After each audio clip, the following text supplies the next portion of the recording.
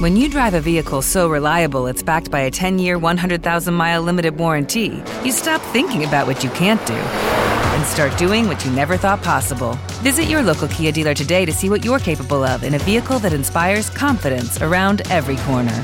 Kia, movement that inspires. Call 800-333-4KIA for details. Always drive safely. Limited inventory available. Warranties include 10-year 100,000-mile powertrain and 5-year 60,000-mile basic. Warranties are limited. See retailer for details.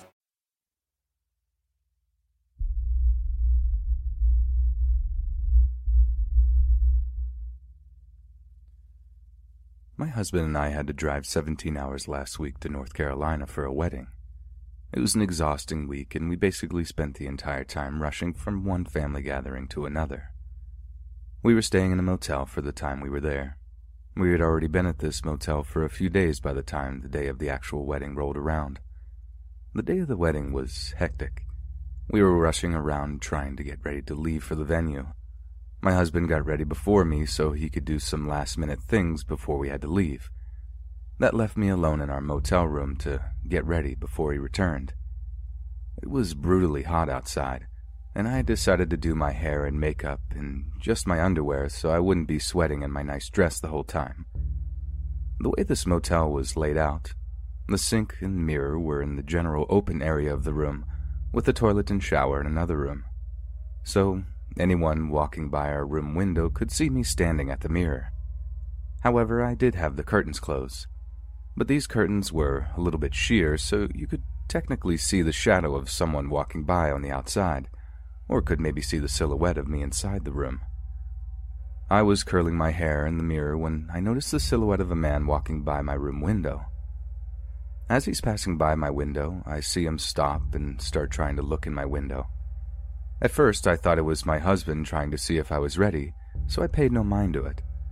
But the longer the guy stood there, bobbing his head around trying to get a better look through the curtains, I began to realize it was not my husband, because obviously, why wouldn't he just come in?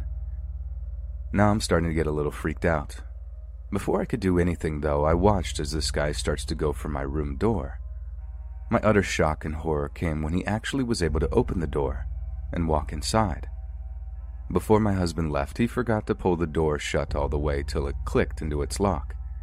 He was very upset at himself when I told him this later.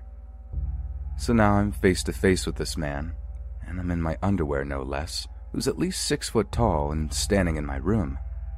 I thought to myself, this is it. He's going to attack you. That's a very scary realization to have. I also thought to myself, you're gonna have to burn his eye sockets out with his curling iron if you want to survive.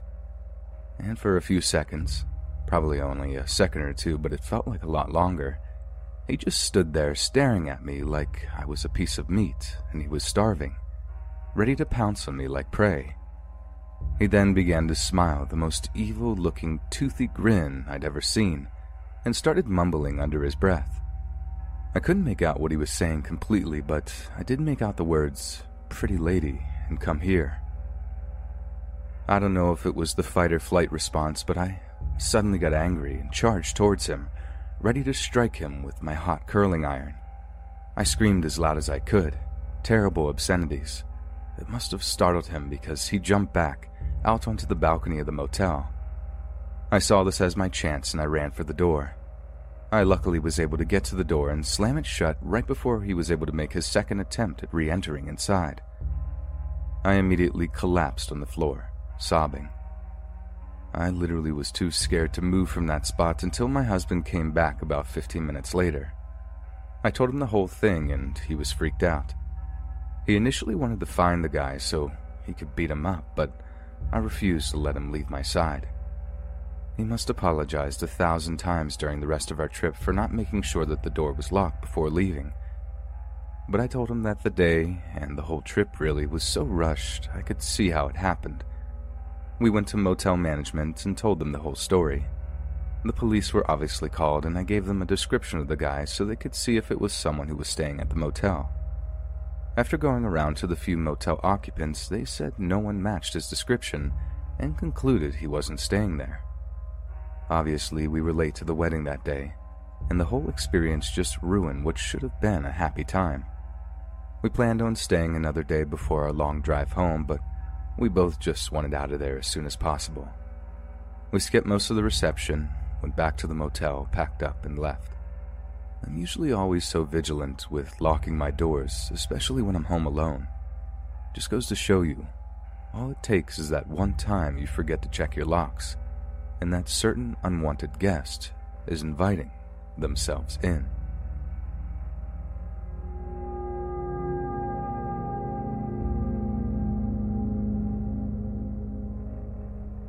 I work second shift at my company, normally from 5 p.m. to 1 a.m. On the street I work, there are 2 ways for me to get home. To the left takes me over some train tracks. There's a 24-hour burger place and a Mexican fast food place that is open till 3 a.m. The police station is maybe a 10-minute drive from the tracks. To the right, it takes me straight to the highway, which gets me home.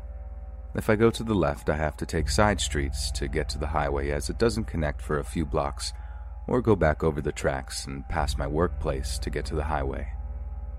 Now onto the story. Tonight, I got out a bit early, around 12:30. Lucky me. I was hungry, so instead of going straight home, I decided to go for burgers. Usually I have my window rolled down, listening to music on my phone. As I closed my car door, I realized a rather large spider. Okay, it was the size of my thumb, but that's still a big spider to me. Has spun its web outside between my window and my side mirror. Spiders freak me out. If it had been inside, I would have beat Usain Bolt getting out of that car. Since it was outside, I contended to myself to leave my windows rolled up and just blast my music. As I'm pulling out, I see the train barriers come down. I'm not foolish enough to try and beat it, so I pull up and wait at the barrier. As I'm waiting, I see movement out of the corner of my eye. And that's when I see him. A haggard man, maybe somewhere in his 30s, with dirty hair and clothes, standing next to my car. We have a few homeless people around, but they usually don't bother you if you ignore them and don't talk to them. I figured he'll go away. He walks to the driver's side and tries to open my car door. My car has automatic locks that activate pretty much as soon as you turn the car on. Thank God. He then starts banging on my car door window. He keeps screaming for me to let him in. I reach for my phone, but of course I'm panicking and can't get it out of my purse, and then immediately dropped it down the side of the seat. I'm scared he's going to break the glass or something at this point. I have a foldable nightstick in my car, but in my panic, I forgot it was there. I finally get a hold of the phone and dial 911. I'm screaming at him to back off and that I've called the police. He's going around trying to get in the car via the other doors, screaming at me the whole time, calling me about every name in the book, saying, "Get out of the car." I'm giving the dispatcher my location, and it feels like forever for the cops to show up, but was likely only a few minutes. The guy in the meantime is crawling on top of the car and beating it with his fists. Of course now the train is left and the barrier is up, but I don't want to risk hurting this guy and making myself liable by flooring it over the tracks. Not sure about that, but not willing to risk any jail time over this crazy person. Thankfully, I see the cop lights coming. He runs off and one of the responding officers gives chase. The other cop tells me to pull in at the burger place and calms me down. He takes all the information I can remember in my panic state. He then says offhandedly something to the effect of, "Good thing your windows weren't down." That's when it hit me the only reason they weren't down was because of that spider on my car. They didn't find the guy as there were a ton of places to hide, and it's pretty rough terrain at night, but they did say they would step up patrols around the area. The cops assured me I did everything right that I could have done. Didn't get out of the car and called for help. I decided to skip eating as I wasn't in the mood anymore and just went home to have a freak out and methodically quadruple check all my doors and windows. Cops said they would call if they found anything, so we'll see. To the spider that may have inadvertently saved my life, I'll let you slide this time.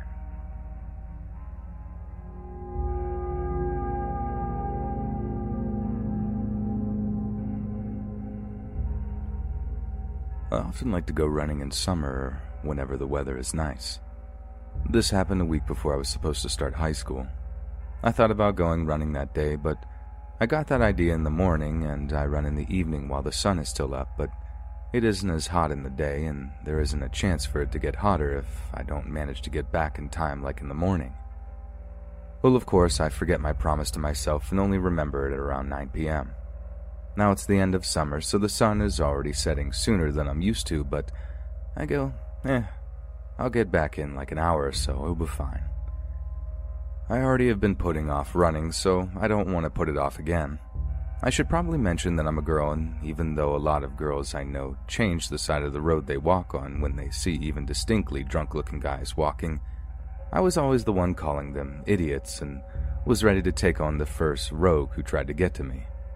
I also live in a less populated area out of the town where almost everyone knows everyone, so I was feeling extra sure of my safety. What a naive fool, I know. So I go out, I start my run, and it's fine. It's getting a bit dark, but I can still see the running tracks, so all is good. I start to feel a bit off when I see a pair walking in front of me. When I get closer, they turn out to be just teen guys, and I run past them with no problem. When I finally reach the usual point in my run, where I turn around, a cemetery. Ultra creepy, but it has benches, and it's a small graveyard, so I never felt weird about taking a break there. It has already gotten pretty dark. I drink some water from my bottle and just stand under a tree next to the gate in the territory of the cemetery, but don't sit down where I usually do because the bench is next to a fence, and the darkness has finally made me a little wary about being alone and someone jumping me. It's pretty funny that that's what scared me the most of the time. When I catch my breath, I stay for a few minutes just listening to the wind. I see a bike drive past the cemetery, taking the route I will take while running back. I leave my resting place, and it had gotten really dark. Dark enough that I could barely see 2 meters in front of me. I start slowly running back. After 15 meters or so, I start hearing voices. A couple more, and I can clearly hear someone talking. My thoughts immediately jump to the conclusion that there are at least 2 people in front of me if I'm hearing a conversation. Now I slow down even more until I get close enough to actually hear what's being said. Keep in mind it's completely dark and this road doesn't have street lights, so I can't see anything. I get close enough to finally make out the words, and my heart sinks at what I hear. I can't recall the exact words that were said, but the general idea. The male voice said, "I see this girl. I could just pull her in the bushes." There were 2 bushes lining one side of the running track. As I've said at first, my heart stops, but immediately after I go into fight or flight mode. I can hear my heart beating in my ears and I'm full of adrenaline, the bad kind. I know I can't just stop or he will know I heard what he said, so I continue to walk, but thank God that the running track is separate from the road by a small grass field, so I go to the side of the road, making some distance between us. I keep looking at him. Keep in mind, I still don't know how many people are there, but I see a square of light, presumably a phone, and then I hear him jump on his bicycle and drive off. It turned out he was talking on the phone, but just because he was alone didn't mean I was less scared of him. I walk on the side of the road for a good few minutes until I'm sure he would be far away from me, and once I get back to the running track, I sprint home like crazy. All the way back, I was shaking with fear and looking at the bushes and the cars that passed me with delirium, squishing my water bottle in my hand, ready to smack anyone who came close to me. When I finally reached the first road lights, I felt like I had escaped death.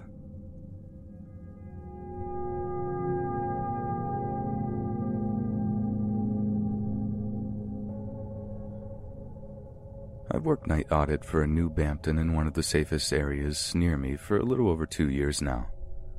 It's got direct access to 2 main highways. I've had a fair share of creepy guests and weirdos, but most were easy check-ins and fixes, and they're on their way. However, last night changed everything up. As safe as my property is, we do have a shady $40 a night motels on either side of our building. There's been some stuff that's went down at both places, and occasionally their guests try to sneak into my hotel for a free breakfast. I have on 2 occasions seen the police raid both motels and spend all night searching for people who ran and collecting evidence, I presume. It's been a while since I've had such entertainment, though. It's about 2:30 a.m. and I'm getting ready to run my night audit. My doors are locked and this guy who is dirty but in a construction worker kind of way walks up. We have plenty of construction workers stay here as we aren't far from their site and we're rated number 1 in the area. So I open the door for him and ask if he needs a room before I run the audit. He grins at me, but it's anything but a warm welcome. It looks almost fake and almost threatening. He looks at me for a second, and he says, "I have a guest in room 144. His wording caught me off guard. Not many say they have a guest in a room. It's usually, "I'm here for," or "I'm meeting." The second issue is we don't have a room 144, and neither do any of the same brand names in my area. I've been to all of the immediate ones, so I inform him that we don't have a room 144. He looks at me for a second and says, "Oh, shucks. Guess I got stood up." Giggles and walks out the door. Thinking this is very odd, but whatever, I go back to running the audit. As I'm finishing up, the phone rings. A guy starts chuckling and says there's a car in your parking lot with its lights on. Oh, and by the way, I'm the guy that just got stood up. Now 1, it's been 30 minutes since he walked out my door. Why is he still in my parking lot? 2, nobody has come or gone since him and there are no lights on in the parking lot before he came in. And 3, why do I need to know that you're the guy who got stood up? I brush it off as odd, but my gut is telling me something weird is going on. I wait about 5 minutes and then walk around the front of the building from the inside and see no cars in my parking lot with lights on.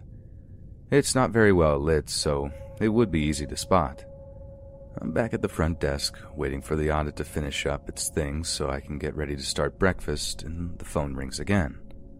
I pick it up, and it's the creepy guy again telling me there are lights on in the parking lot. It's been at least another 20 minutes since the last call. So again, why would he still be in my parking lot? I feel I may have missed something between the windows, so I go to my locker door, peek my head out real quick to do a swift scan of the lot, and my eye catches someone standing in the corner of the parking lot. It's the creepy guy, and he's watching me. There's also no car with its light on.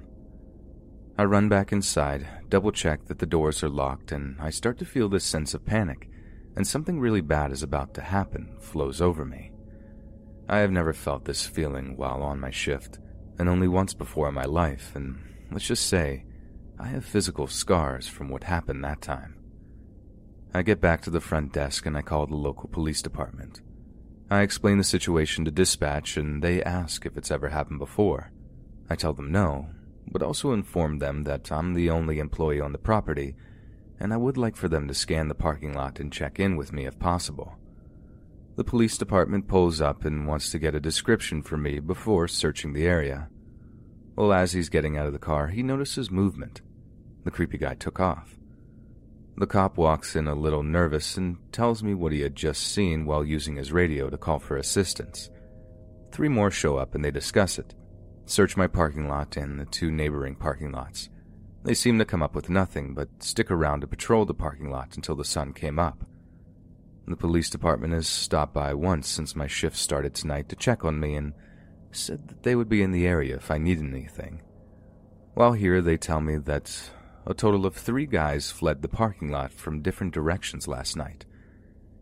He believes that the creepy guy was trying to lure me into the parking lot away from the doors so I would end up trapped between the 3 of them.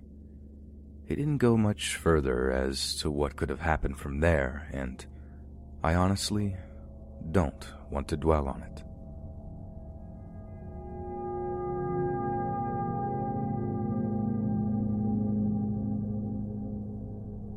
So just over 10 years ago, I was fresh out of college and had moved back to my parents' house for the free rent, food for 9 months or so before I was leaving the state for graduate school. Now, my parents are super chill and gave me my own space in the house, but being a 22-year-old single guy and living at a house in the sticks, they had just recently moved about 40 miles south of a major Midwest city, is certainly not ideal, but I didn't have any other options, so I started looking for some work to pass the time, then to save up some money. Anyway, so summer turned to winter, and I still hadn't found anything solid. But by then, I desperately needed to spend more time out of my parents' house, so I took a part-time gig doing some light bookkeeping for a small business owner guy that my dad knew. I didn't really want to do it since it didn't pay much, was short-term, and wasn't even a real office setup, but again, since my parents lived in the middle of nowhere in the Midwest, think acres and acres of farms, I knew I had limited local opportunities to make some cash, and this guy was going to pay me under the table as well. About that same time, a friend of mine in the city said that if I just paid him $200 a month and helped clean up, he'd basically let me crash in his living room until I was ready to move out of state. That was all I needed to hear. I took the job. So my dad's friend's family had a construction-type business. They helped out with building stuff a little, but it was ultimately more focused on renting out a few bobcats and large augers they owned.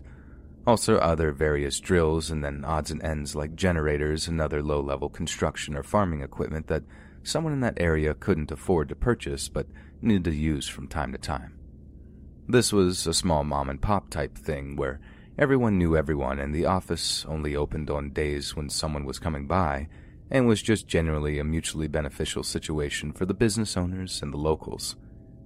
Since I had minored in a business-adjacent area, and my dad recommended me, they trusted me to go in there for about 15 to 20 hours a week and check and file the rental forms, make sure nobody missed a payment date if there was a payment plan in place, answer an email or two, discussing prices and availability, etc. I mean, it was really a super easy gig. The old building where I worked was about 90 years old and at the top of this little hill, and the downstairs used to be an old country bar until the 1970s when this family bought it cheap, cleared out the bar, and fenced in the property to use its parking lot area to store all their rental equipment and gear. I could generally come and go as I pleased, work any hours I wanted to as long as the work got done. So if things were slow and there weren't any rentals for a couple of days, I'd usually go in after 7 and stay until around midnight or 1 since I knew I'd be alone and could listen to music loud and take my time and all that. The office where I worked was on the second floor of the building above the old bar and looked out onto the long driveway. From my seat, I could easily see out the window and once or twice saw a family of deer or a raccoon scamper by, and I always glanced out when I saw movement since it was very noticeable. It was incredibly remote, very still and quiet, so if something unusual occurred or if something felt off, I definitely noticed it. One night during the winter, it had snowed a few inches and my dad told me to stay in because the roads were bad, but I had an old SUV and, more than that, just really wanted to get out of the house, so I went into work at around 8 p.m. and was going to stay until just after 1. I always left the gate open at the bottom of the hill since, believe me when I say that nobody ever showed up at night since we were literally in the middle of nowhere. I think the nearest occupied house is about 2 miles down the road, and to even turn onto our short road, you had to only be coming to our specific building and probably know it was there beforehand. It was a locals-only type thing and very small since the family had inherited a lot of money, we're pretty sure, and kind of did this rental thing on the side. Basically, someone would never just get lost and end up at our building. So I'm jamming away to some Fall Out Boy. Everyone makes mistakes when they're young. And having some coffee and kept glancing at the snow outside here and there, since our one orangish streetlight reflected onto the ground at the gate and was causing the light to shine off the snow in a really cool, dare I say pretty way. At one point around midnight, I went downstairs to the big bathroom to do my bathroom business and then came back upstairs and got settled back into my work. I probably did about 5 minutes of work when I glanced outside and saw a huge imprint of something in the fresh snow just below the light. It seemed like it must have been a huge dog or a substantial animal had just rolled around on the ground there on its back or something.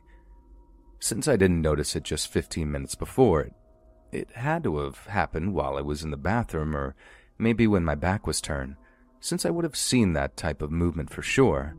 I shook it off and assumed a dog or maybe a farm animal, This was common around this type of area, had gotten loose and maybe was attracted to the light or something.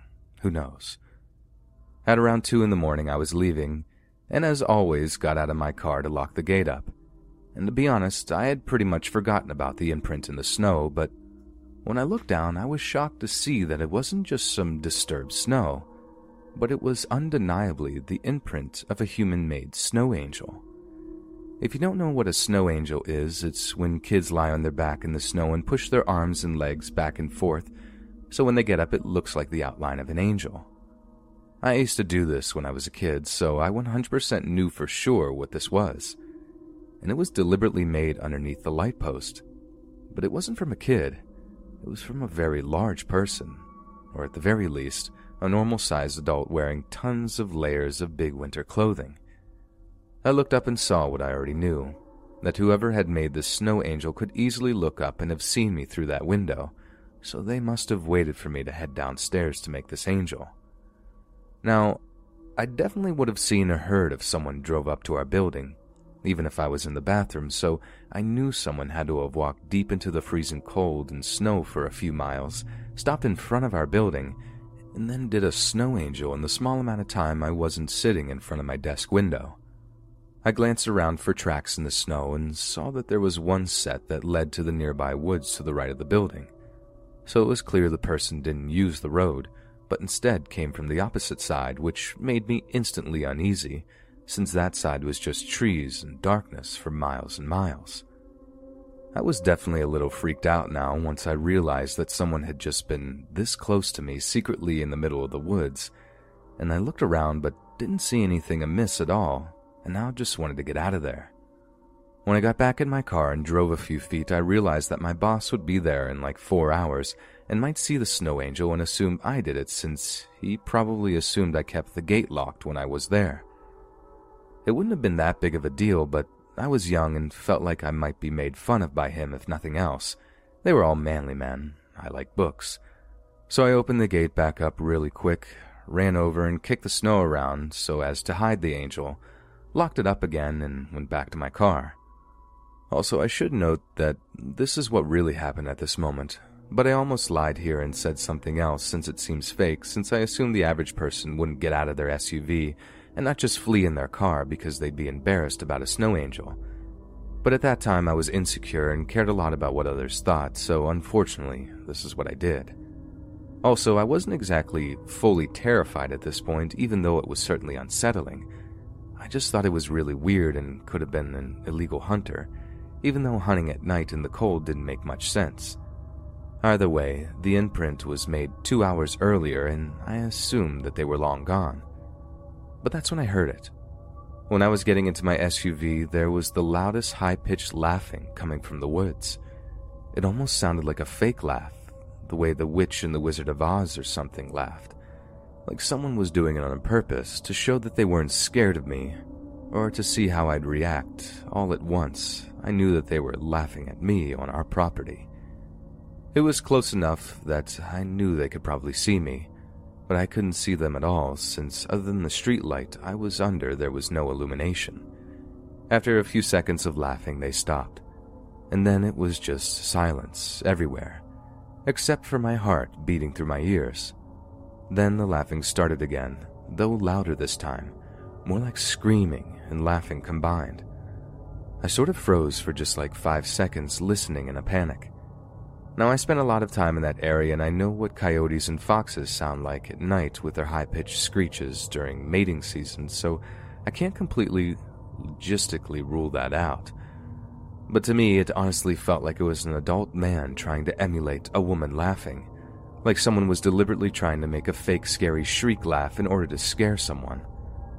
Well, it worked. After that 5 seconds, I immediately filled with adrenaline, got in my car, and drove away from there as fast as I could without sliding off the road. Back at home, I was up all night trying to figure it out, and told my parents the story when they woke up. After talking it out, we decided it was one of two things. It was either my brain somehow convinced itself the snow formation was angel-shaped when it was really just caused by some animal, and then the snow tracks and laughing was just a coyote or red fox. Though I don't think that's what it was. What I truly believe, the second thing, which is that some local was out walking around for some reason and decided to mess with me. I didn't have any close friends left in that area that would do this, and if they did, they would certainly have brought it up or make fun of me for speeding away in terror.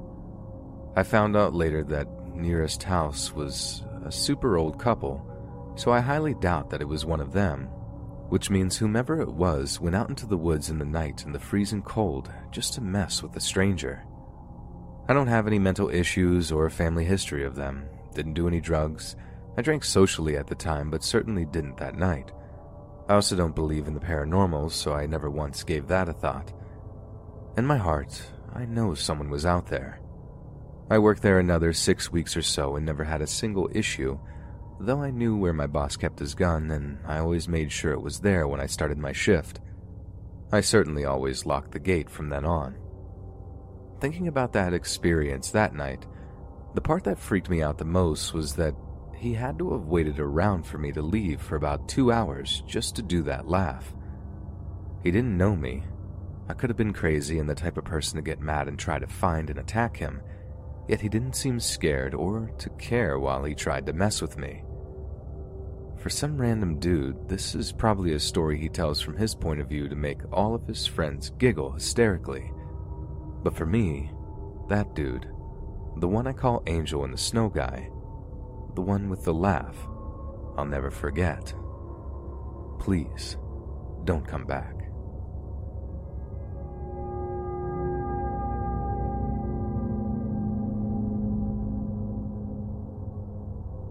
My friend is from the UK, and she is an absolute doll.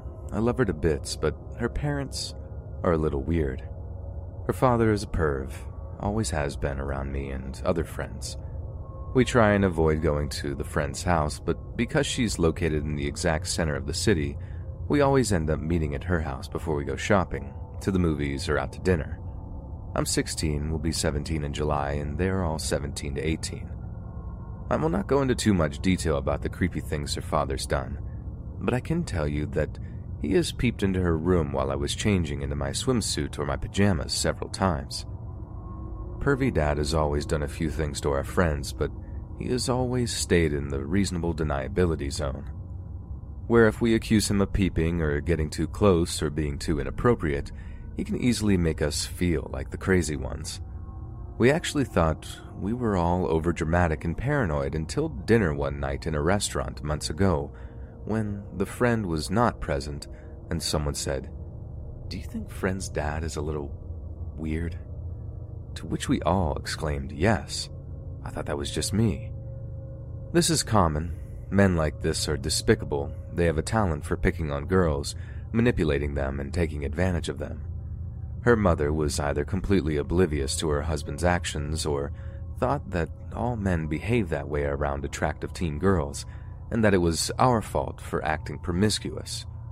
We are religious Jewish girls in Israel. We wear long skirts and uniforms to school, and we won't touch a light switch past 6 p.m. on a Friday, but yeah, of course we're trying to seduce your husband. Yesterday, Thursday, I realized that it was the latter. Friend has a pool at her house, and she invited me over to swim. I was hesitant, but she mentioned that her parents will be leaving soon and that we could blast music and hang out, so I packed a bag and rode my bike over to her house. When I arrived, her parents were still there. Apparently the appointment was rescheduled, so they decided to stay home for the evening. Pervy Dad and Crazy Mom were watching TV on the couch, and I thought that they wouldn't bother us. We were outside, and before we get into the pool, I put on sunscreen. I'm not wearing anything too crazy, just a plain pink bikini.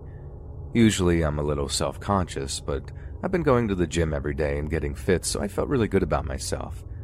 But after what happened yesterday, not anymore.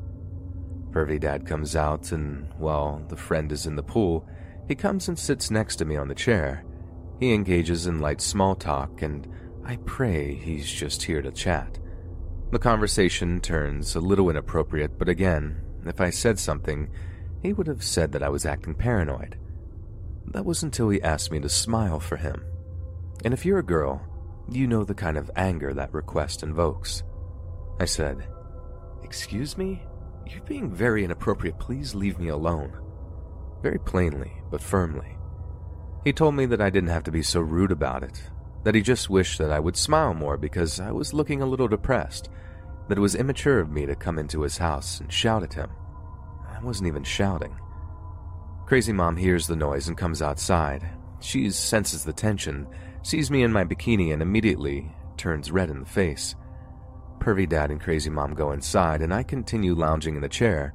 A few minutes later, Crazy Mom comes outside with a few choice words to say. I was hoping she would apologize, and if she had been calm and respectful, I would have covered up and apologized, but the universe was not kind to me on that day. "If you're gonna sit there by my pool, dress promiscuously, and then act all innocent when men flirt with you, you can leave my house now."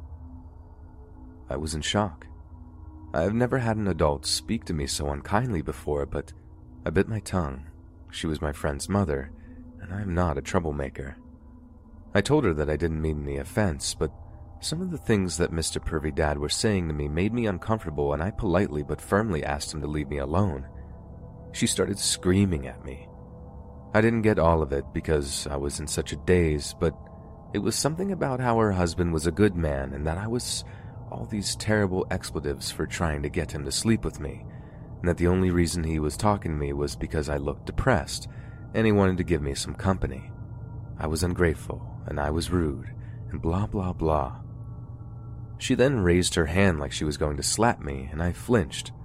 This somehow made her more angry. I was escorted out of the door. She grabbed me firmly by the arm, still in my bikini, clutching my bag, my phone, my keys, while my friend watched from the pool. And I haven't spoken to that friend since. Oh well. To the friend, I hope you can learn to realize that you don't have to behave the way your parents do, and you can rise above that. All of us are here supporting you and loving you when you're ready.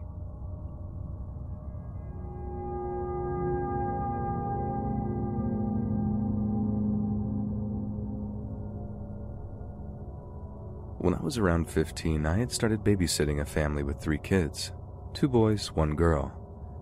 Their mom knew me as the oldest, was friends with my little brother, and asked my mom if I could help out just because she had started taking on more shifts and her husband was doing the same. They lived right next to my high school and paid well, so I agreed despite not really having that much experience. Pretty quickly I realized that it was going to be difficult. The kids were great, but I was nervous around them. The oldest was fine, just playing on his Xbox most of the time or doing homework, but the 2 youngest were a different story. The middle child, daughter, was completely obsessed with horror movies, and on more than one occasion I had to hide the knives from her since she wanted to reenact them, and the youngest son tried to set the Christmas tree on fire. I know what kids can be like since I have a lot of younger and older cousins, but these ones drove me insane, and I would constantly worry about them hurting themselves or each other. If they played up, I would threaten to call their mom, which normally would work. It was after a few months that I realized if I had mentioned their dad, that's when they would really just behave and do what I asked, so that's what I started doing. Now, I never actually met the dad. I just knew that the guy was really tall and big and built, but was always described to me as still being really nice, so I never thought about it. On this occasion, I had said to the youngest boy that I would call his dad if he didn't stop behaving, which resulted in a huge tantrum. So I ended up calling him and explaining. Luckily for me, the dad was getting off of work early, so he said that he would get home as quick as he could and apologize for the kid's behavior. When I had explained this, the kid was sobbing and ended up locking himself in his room. That day, the dad got home, and they weren't joking when they said he was tall. I'm only 5'3" and was 15. When I saw him having to crouch a little to get through the door because of his size, I remember thinking, no wonder the kids won't misbehave when he's there.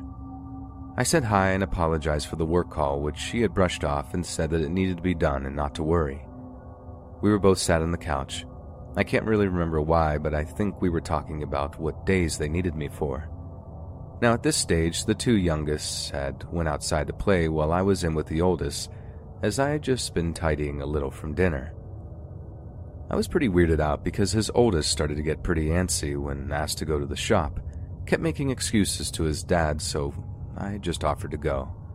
I could see the dad visibly frustrated and just wanted to defuse the situation. Now, I would like to point out that everything seemed normal at this point, but I remember feeling really intimidated by the dad. I only met him this one time and spoke for no more than 20 minutes. It turns out that the oldest had said to his mom that he didn't want me left alone with his dad, as he had apparently been watching me a little too closely during our short encounter. The parents had asked me to babysit later on that week, which I had agreed to. However, in the space of a few days, that quickly changed. I got a text from the mom apologizing for the last-minute arrangements, but saying I couldn't babysit. I was a little agitated since I had changed plans, but wasn't too bothered and just said it was fine, and just let me know when she needs me. She had asked me to come round to get my pay for the last 2 weeks, and I decided to just nip around before going home. As soon as I was in the house, I could tell something was off, but not wanting to pry, I just went in to say hi, talked about books for a little bit, and left. It wasn't until the next week, I think, or the week after, where everything kicked off. I came home to my mom being upset and angry, pacing the living room while my stepdad was trying to calm her down. I immediately went to her, asking what was wrong, feeling a little worried. Instantly, she just threw her arms around me and started crying and holding me.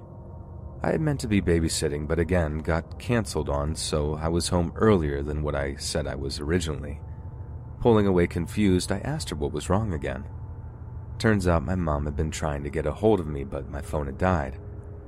I had went to babysit and nobody was home, so I just decided to head back on the bus, but wasn't able to let my mom know.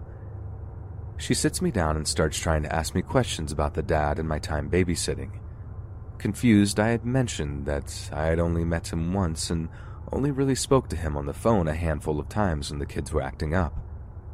Nodding, my mom started pressing and asked if anything else had happened and kept questioning me, saying I could tell her anything. I just looked at her confused and told her that nothing had happened and asked what this was all about. I always remember her taking a deep breath and saying, "Oh, thank God," before letting me know what happened. Now, as I said, the details are vague because this was on the news. It turns out, the guy had killed someone while working and had been taken in by the police. During the interrogation, it turns out that he admitted to beating his wife and there were speculations of assaults. There was also mention that one of his types were petite girls that had dark hair, pale, which happened to match my description at the time, and my mom was terrified in case something had happened. I'm turning 23 this year, and it still gives me shivers. I remember feeling like I was going to throw up and had a sinking feeling in my stomach. My mom held me close crying because she had been worried sick all day and scared in case something had happened. Needless to say, I stopped babysitting for that family right then and there. I felt so awful for the wife, as she was honestly one of the nicest women I'd ever met.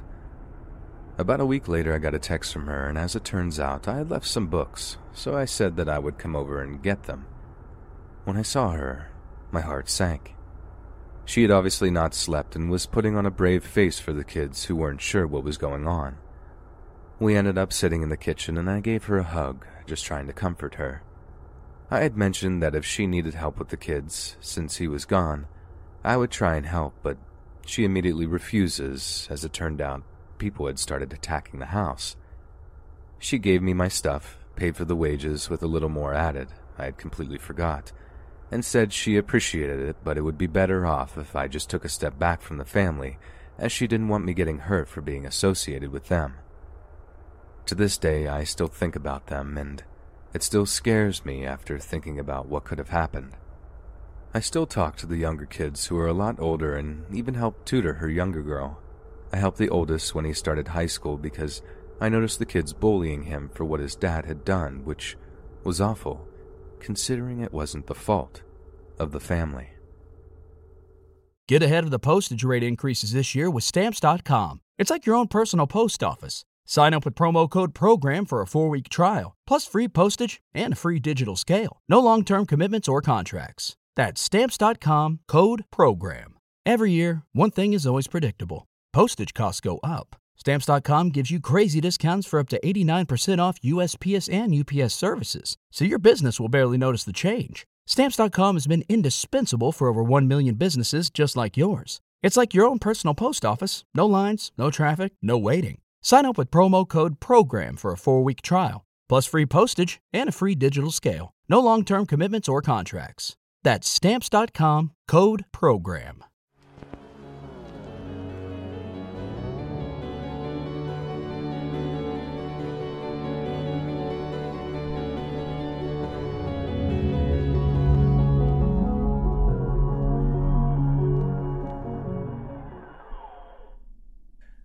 My name's Gerald and I'm 22.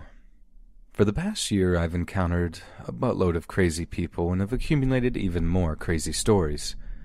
While most of them would make you laugh, the one I've chosen to share was terrifying while it was happening and still gives me shivers when I remember it. A little more than a year ago, I applied for and got a job at my favorite convenience store across the street from my house. I'd moved there my sophomore year in college and decided to stay after I left school. This little store has served as a savior to me. Living as young men often do, I had very little money, but I was always confident I could find something to fill my belly regardless of how much was in my pocket at the time. So, when the time came, I was no longer able to rely on my parents for money. The corner store was the first place I went for a job. I was in luck. Only the day before, one of the employees was fired for stealing from the register. I took his place, and I've been here ever since. Like any other corner store, we sell alcohol. Beer, wine, liquor, the whole boat. Naturally, this makes us a beacon for the local drunks. These folks have served as countless hours of entertainment. While most are harmless people, on one specific occasion, a horribly violent outburst occurred. It was a quiet Saturday night, about an hour before close. Most of the regulars had made their appearances, a few more than once. The two involved in this incident had been in around 7 p.m. and had just returned. They were, or at least appeared to be, a couple. I'd seen them around the neighborhood since I moved in. The owner of the store said they'd been customers since he bought the store, and that was 13 years ago. Although they were not very talkative when they came in, I never had any reason to believe either could be violent. However, that night something had changed. Upon arriving the second time, they went straight to the cooler containing the quart and 40-ounce size beers. Nothing out of the ordinary, as I said, but tonight an argument between the two started soon after their arrival. Initially, I couldn't hear what it was about, but soon I could hear everything they said across the store.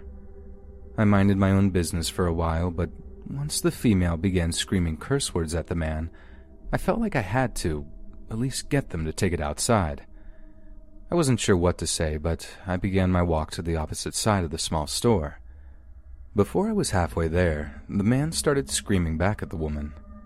I'm not sure exactly what she had said to him, but it had obviously infuriated him. Mere moments before, he had taken a quart bottle of Busch or some other cheap beer from the cooler. All of a sudden, he began striking down at the woman's head with it. I'm not sure if he thought it would break or if he intended on hurting her with the nearest thing, but strike after strike he continued. It was a horrifying thing to witness. I blame the entertainment industry for giving people the false impression of how easy it is to break a beer bottle over someone's head. I assure you, it's very hard. Following the 5th or 6th strike, the woman had dropped completely to the floor and stopped moving. The guy stood over her for a moment, but looked up when I assume he heard me running towards him. The second he saw me, he ran out the side door and disappeared into the darkness. The sight of her laying there made me sick to my stomach. The blood dripping from her ears was almost as shocking as the ever-growing pool around her head. It seemed like a bad idea to touch her, so I made the decision to let the paramedics check her for a pulse. When they arrived, she was still alive, but they didn't have much hope for her survival. The cops certainly weren't in any hurry to get there, but when they did finally arrive, 45 minutes later, I filled them in on all I had seen. From the way they reacted, I got a strong feeling that they were very familiar with the two. While on shift, a few days later, my boss called with some news. The female was brain dead, and her family had made the choice to let her pass. The cops had picked the guy up the following night. From the description my boss gave me, he didn't even seem to remember what had happened.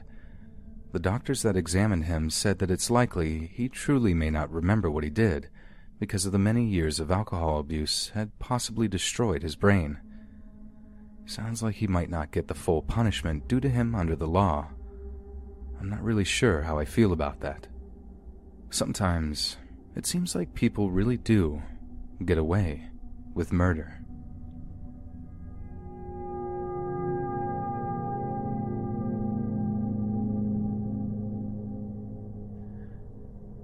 I serve as one of 2 managers for our local branch of a national convenience store chain.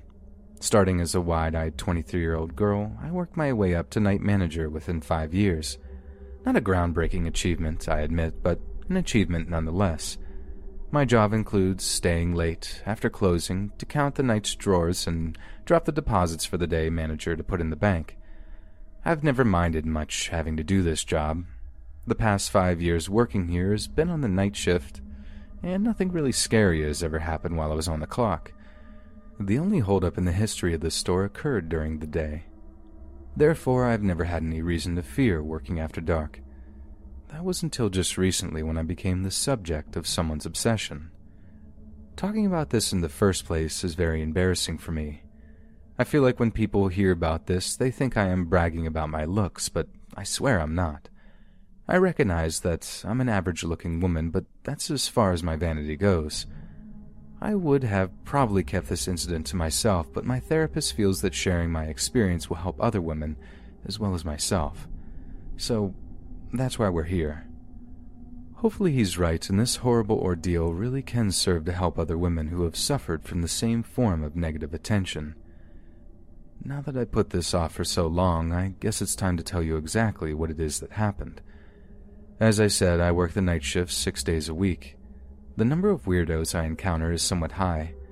A fight once or twice a year, homeless drunks, the usual lot for a clerk in a convenience store in America. In spite of the craziness going on around me, day to day, I had managed to go unnoticed by any of those weirdos until around 6 months ago. About that time, this particular man began coming to the store. Initially, it was only once or twice a week, and when he did, nothing was said to me. However, as time passed, his visits became more and more frequent. This, in itself, isn't that odd. Anybody who's worked in a convenience store for a length of time can tell you regulars go with the territory. Some you will see every day at the same time, some more than once. So at the time, I had no need to be concerned. A month into this routine, I noticed that he would wait until I had no customers so I could ring him up. What made it so obvious was his concerted effort to start a discussion with me. How about that weather? You know, small talk like that. Although I found it funny then, I didn't realize I was encouraging him by engaging in these discussions with him. Soon the talks became more personal, less banal discussions. The first time I was asked if I had a boyfriend, I laughed it off, but the third and fourth were the first indication to me that I may have a problem on my hands. My suspicions were cemented the day he asked me out. Perhaps from instinct I said no, but I was careful to be kind in the way I said it. At that moment, he seemed to take it well. However, another clerk told me later that evening that he was actually very angry. I guess I never really learned to read a guy's body language. The next time he came in, he didn't talk to me and didn't return to normal until a few days later, when he acted like nothing had ever happened. I had gotten the impression he had decided to let it go, but just one day later, he asked me to go out with him again. This time, he said he meant it just as friends. As before, I declined. He made no effort to hide his anger this time, and the expression on his face as he stood there really frightened me. The week following this second incident, I spent most of my time hiding out in the office doing paperwork.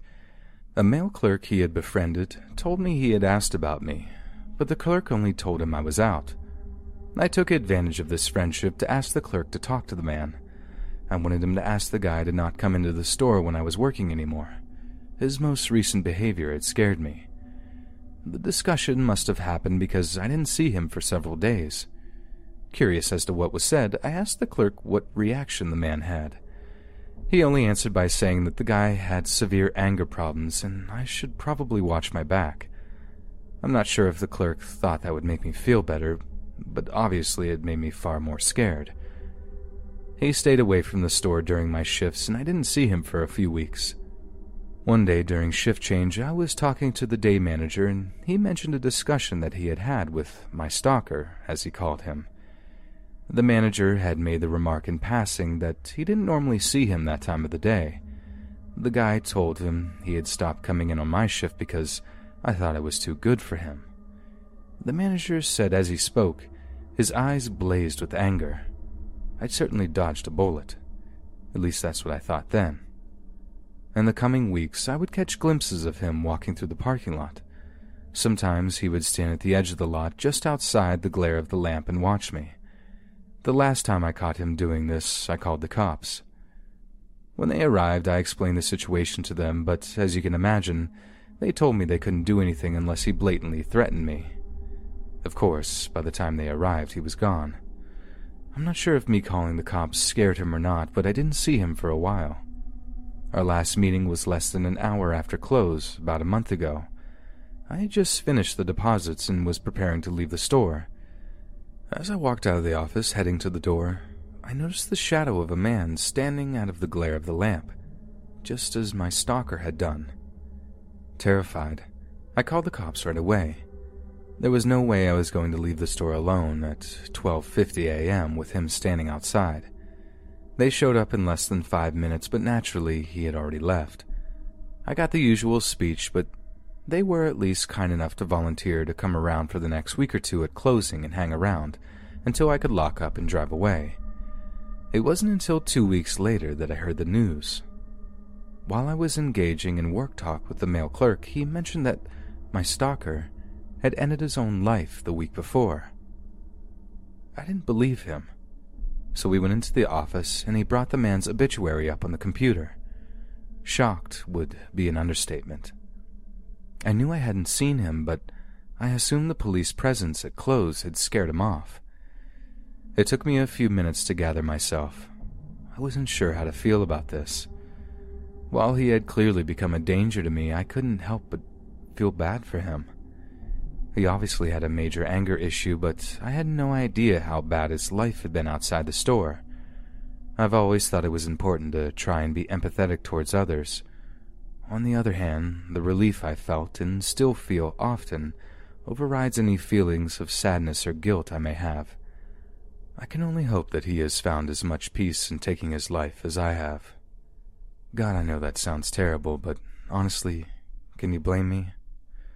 Rest in peace, Robert. I do truly hope you have found the peace you so sorely needed.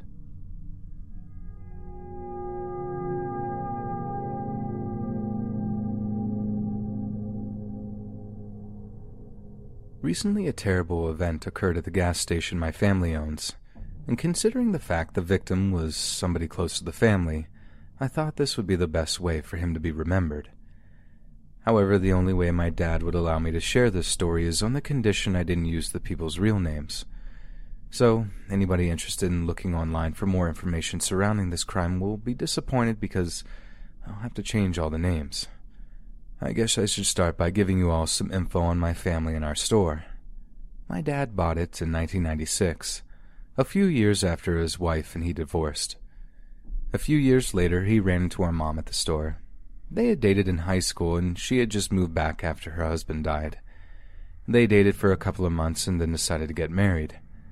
By March of 2000, my mom was pregnant with my sister and then me about 2 years after. Most of our life has taken place in and around the store. My sister and I both learned to walk there, and many, if not all, of our babysitters were women that worked there. My dad always said that the store itself was part of the family, and that includes everybody who works there. If that's true, Steve should have been the godfather of the family. He'd already been working at the store 10 years before Dad bought it, and he was the one that taught him how the place ran best. They became fast friends, and since he had no living family, he spent every holiday with us. Heck, they even hunted together. That's the reason his death in a holdup hit us so hard. The day after it happened, a call from the cops came into the store asking for the surveillance footage of the robbery. It didn't seem right for Dad or Amy, my sister, to compile it, so I volunteered. I'll surely never volunteer for anything ever again. Going into this knowing what would happen made it harder, but I knew the others definitely couldn't handle it. I only knew the basics of the shooting, so as I watched the guy enter and approach the counter, a sick feeling rose in my gut. My instinct was to yell at the screen in a vain effort to warn Steve, but the stupidity of doing that stopped me. For the first minute they stood and talked. I couldn't hear about what because the camera had no audio. I was caught off guard when he pulled out the gun. It was so fast. Even without the sound, Steve's fear was plain. He did his best to keep the robber calm, and he was until Steve handed him the money from the register. The robber had chosen the time right before closing to come in. Unfortunately for him, Steve had just dropped most of the cash in a few minutes before, and what he was handed was no more than a $20 bill, a 5 and 5 ones. He must have expected more. He began screaming, and Steve tried to calm him down. He must have known somehow what was about to happen. His expression was of downright horror. Right before the shot came, he said something to the robber. At first I couldn't tell what it was, but after rewinding the video a few times, I could kind of read his lips say, "Oh God, please don't do it. You don't have to." Those were his last words. 5 gunshots later, his life was over. The video ended with the shooter running out of the store. No one shows up on the screen again until about 1:17 a.m. when the officer stopped to see why the store was still open. He was the one who found Steve's body. When I was positive I had what they needed, I checked to make sure the clip had recorded to the thumb drive. Confident it had, I removed it and dropped it into a manila envelope and sealed it up. The teardrop hitting the envelope was the first hint to me that I'd been crying. I hadn't realized how important a part Steve played in my life. Just to make sure no one would bumble onto it, I locked the envelope in my desk drawer and called them to pick it up. I thought it may comfort you to know that the police know who the shooter is. It sounds like the guy couldn't stop complaining about how little he got, and somebody snitched him out. They haven't arrested him yet, but it's only a matter of time. The video shows his face clearly. I'm sure that will be enough to hang him, and that's exactly what I hope they do to him. I know his execution won't bring Steve back, but the thought of that SOB dying, sure, feels good.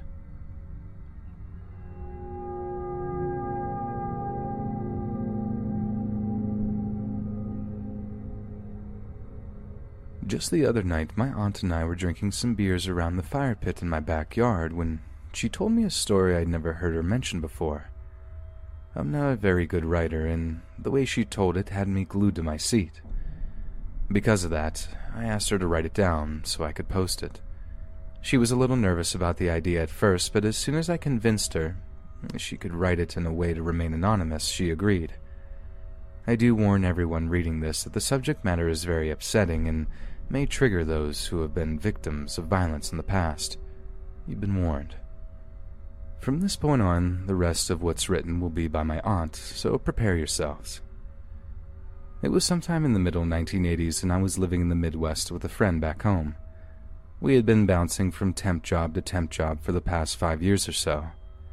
Then, late one night, we stopped in at a liquor store to pick up some booze. Neither of us had jobs at the time, and she appeared to notice a help wanted sign in the front window. The following day, she returned and asked about the job. By the end of the day, she had been hired. She'd always had a way about her, a way to put people at ease. It was the greatest character trait about her. I don't believe she ever had an enemy in her life. Anyhow, while I continued my search for permanent employment, she was enjoying her job and making a lot of friends to boot. She would often invite her coworkers over to our apartment after work to party, and we always had an awesome time. They were really good people. I even dated one of the guys she worked with, but it didn't work out. Then, just as life was starting to get good for us all, a horrible crime occurred, and I would lose my best friend forever. The night of, my roommate was doing her closing duties, and Most of the staff had met up at the store to head over to our place together. Sometime just before she locked the doors, 2 guys came in and walked around the store. She waited for several minutes at the register before she reminded them that the store was closing. This was when the men pulled their guns. One herded the staff together into the walk-in cooler while the other locked the door and switched off the sign. Once they were back together, the leader, the guy who had let everyone into the cooler, assured them no one would be harmed as long as somebody opened the safe for them. They'd take their money and leave. Nobody spoke until the door guy pistol-whipped one of the girls across the head. The roommate quickly told them that the only person that had the key to the safe was the day manager and he wasn't there. This wasn't true. He was at the back of the group, comforting his girlfriend that just got hit. Still, no one to this day understands why she lied. She often said that if she was robbed, she wasn't about to die for somebody else's money. The 2 robbers were beginning to get irritated, so my roommate mentioned that the money was still in the register. It was only around $30, but it was something. The 2 men ignored her, but the door guy walked out of the cooler and came back a few minutes later. They walked away a couple of steps and talked about what no one knows. When they returned to the group, the leader was visibly angry. He repeated what he said earlier, but this time no one said anything back. Here's where it all went to chaos. The leader's frustration boiled over.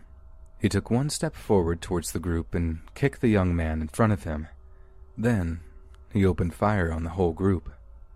For a solid minute, he and his accomplices emptied their guns into the victims.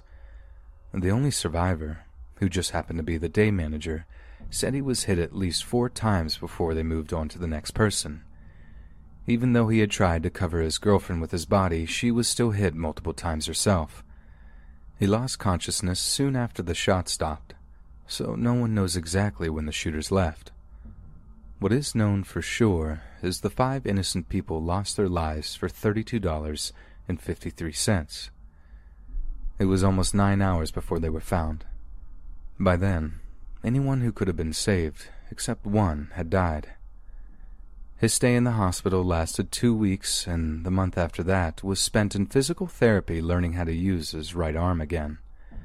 The last time I spoke to him, which was sometime in 1997, he was still seeing a psychologist twice a month. As far as I know, only one of the shooters was ever arrested, the door guy, and that was for another crime. He was connected to this crime while serving time in prison. He did eventually cop to it, but would never give up his partner. He would only say that he had lost his life while committing another robbery. Nobody involved in solving the case believed him, but until they found a clue connecting them to a name, the case is still at a standstill. If you ask me who was the most affected, I would probably say it was the day manager, Ben. Not only had my roommate lied to protect him, we assume, his attempt to save the girl he loved failed, and he spent all night laying next to her while she and 4 other of his friends slowly bled to death. I'd say in comparison, I've gotten off easy. Don't get me wrong, many of those people were my friends too. One of them, the best friend I'd ever had, and a week doesn't go by that I don't think about all of them. However, when it comes to Ben, I don't think life will ever be the same again.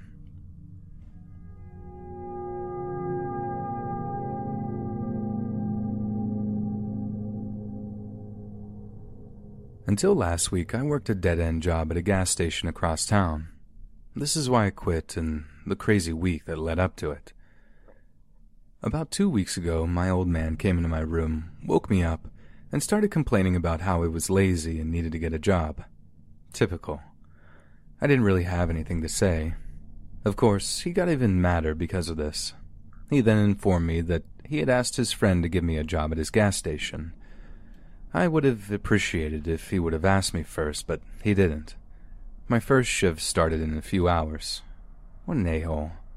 So after a super quick shower, I began my first day of work. I could tell the job was going to suck from the start. My dad's friend was an idiot, and most of the employees were too. One girl thought she was Nicki Minaj. The whole time she was working, she was rapping or singing some R&B song. For some reason, the king douche put her with me for every shift, and I had to listen to her terrible music. On the rare occasion she wasn't singing or rapping, she was talking about her baby daddy. As you can imagine, most of the time I was working, I wanted to eat a box full of Tide Pods and chase it with a jug of bleach. If you thought it couldn't get worse, you're wrong. When the owner wasn't around, her friends hung out at the store and did so for hours. I don't mean 2 or 3 people either. I mean upwards of 20 or more. They would park their cars in the front of the store where the customers should have been and play their stereos at astronomical levels. The bass got so bad it would shake the windows sometimes. It was my perfect idea of literal torture. I got to the point that I was having nightmares that I was trapped inside a rap video.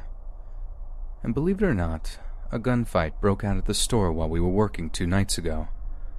The story, as it was told to me, was that one of my coworkers' friends had a beef with a gang member in another neighborhood. This beef had started as something tame but quickly escalated to violence. My coworker's friend had gotten into a fight with the gang member's cousin and must have messed him up pretty bad because the member's cousin ended up in the hospital for several days.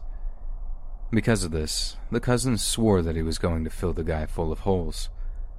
A normal person would have laid low for a while if someone told him a gangster was gunning for him, but none of my coworker's friends could be called anything near normal.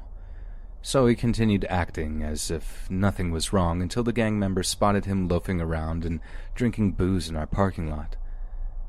The shooting part of this nightmare didn't last long, but by the time it was through, 2 of my coworker's friends were dead, and 3 other innocent bystanders were injured. The guy who was the intended target of the attack was unscathed. 2 of her female friends were the people who lost their lives. One of the girls was begging the paramedics to not let her die as they rushed her away. The 3 bystanders injured had nothing to do with the foolishness. Luckily for them, they got off with very minor injuries. The worst of the 3 just happened to be myself. I received 1 graze to my knee and 1 direct hit to my shin. My God, did that hurt. My first call upon waking up today was to the store owner to let him know I was quitting. He sounded like he had been expecting it. As far as I know, the cut-rate Nicki Minaj was still working there despite the fact her presence caused the entire mess. The shooting wasn't the whole reason I quit. The king idiot not offering to pay my medical bills was the big reason.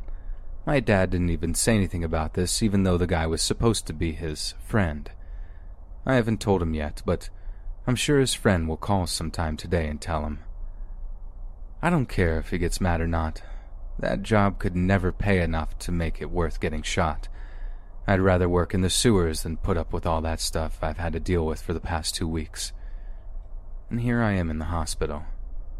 If that job means so much to him, he can go work there with his tightwad buddy in the dollar store Nicki Minaj while they wait to get shot. I've had enough. No for me, and I'll be here, recovering.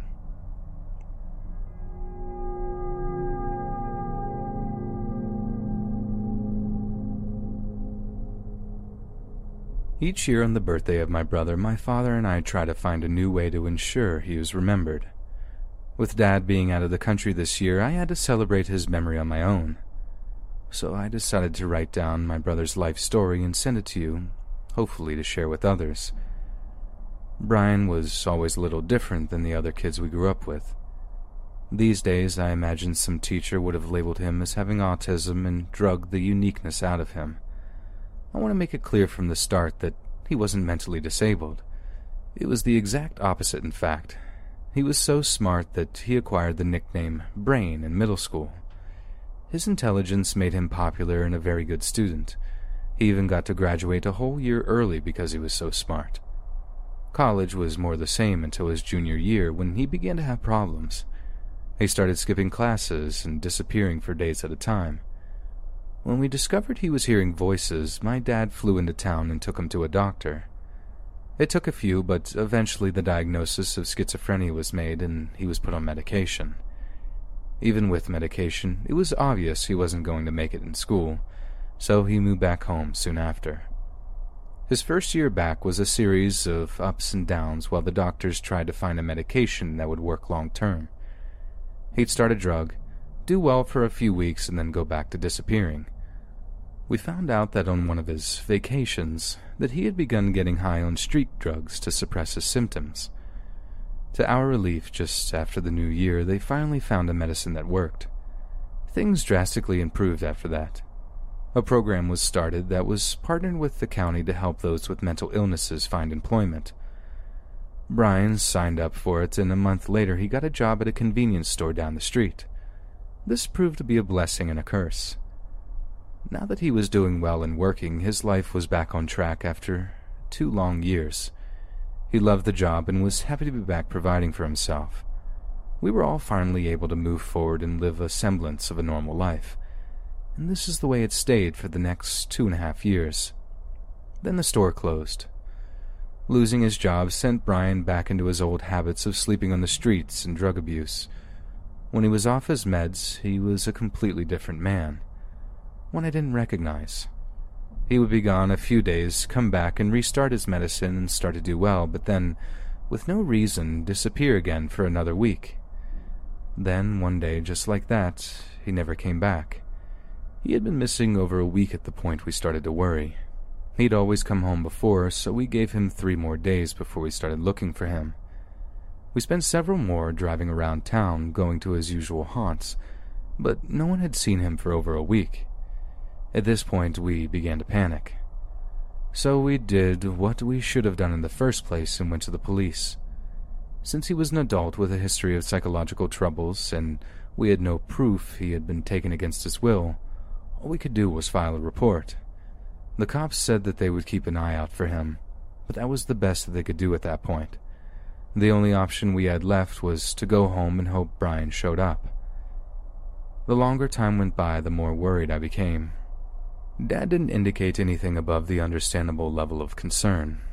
At least he didn't show it. Mom was probably the worst. She said more than once that she had a bad feeling and she didn't handle it very well. I had no reason to be worried, but every day he stayed gone made me more anxious. Regardless of how I felt inside, I kept my feelings to myself and maintained a mask of optimism. After a year with no word, I determined that him returning was up to him. I had no control over his life, and letting the possibilities eat me up from the inside was getting me nowhere. When he came back, we would all welcome him with open arms. We did the best that we could to get on with living. Dad and I managed to pull it off relatively well, but Mom didn't. When the doctors discovered the cancer in her breast, Brian had been gone about 5 years. I believe her worrying about him 24 hours a day fed it, maybe even caused it in the first place. Combined with her total disregard for treatment, no matter how we begged, she was dead in less than 6 months. Now that it was just Dad and I, we were forced to pick up the pieces and move on again, or let it kill us too. Life carried on. Nothing really changed, until 2 years later when we finally received the call that we'd been waiting for. But the news that we got was not what we expected. Earlier in the month, the family had purchased the old convenience store. They had hired a cleaning company to go into the place and clean up the mess left after almost 8 years of sitting closed. One morning, the crew was in the storage room picking up the leftovers of a ceiling collapse and made a terrible discovery. The body of what was believed to be a man was buried under the pile of ceiling tiles and insulation. The police had no idea who it could be, and there were no visible marks on the body to indicate the cause of death. Ultimately, at the end of a 3-week investigation, including the autopsy and DNA tests, it was determined that the body in the back room was Brian. They still haven't arrived at a concrete answer of how he died, but drug paraphernalia was found near him. The strongest theory is overdose. Whether on purpose or not will never be known. So there we were. Over 7 years after we lost him, Dad and I were burying him next to Mom in the family plot. The day was a hard one, but knowing where Brian was after all this time took away a bit of the sting. We only wish Mom would have survived to see it. It turned out she was right all along. Brian had been dead the whole time, but was just a few blocks down the road. In the one place he had left that gave him joy and helped him to feel normal again. Knowing that made me smile. I look forward to this day every year. The opportunity to remember Brian and his far too short life is one of the few things left that makes me smile. Hopefully, Dad will be back from his work next year and we can celebrate together again. It may be my last chance to do so. The disgusting disease that took my mom has apparently picked me to be its next victim. If Dad's still working, and I've moved on next year, do me a favor and share this story again. Brian was a beautiful man, and despite his troubles, he was loved by all those he met, and at least he should always be remembered for that.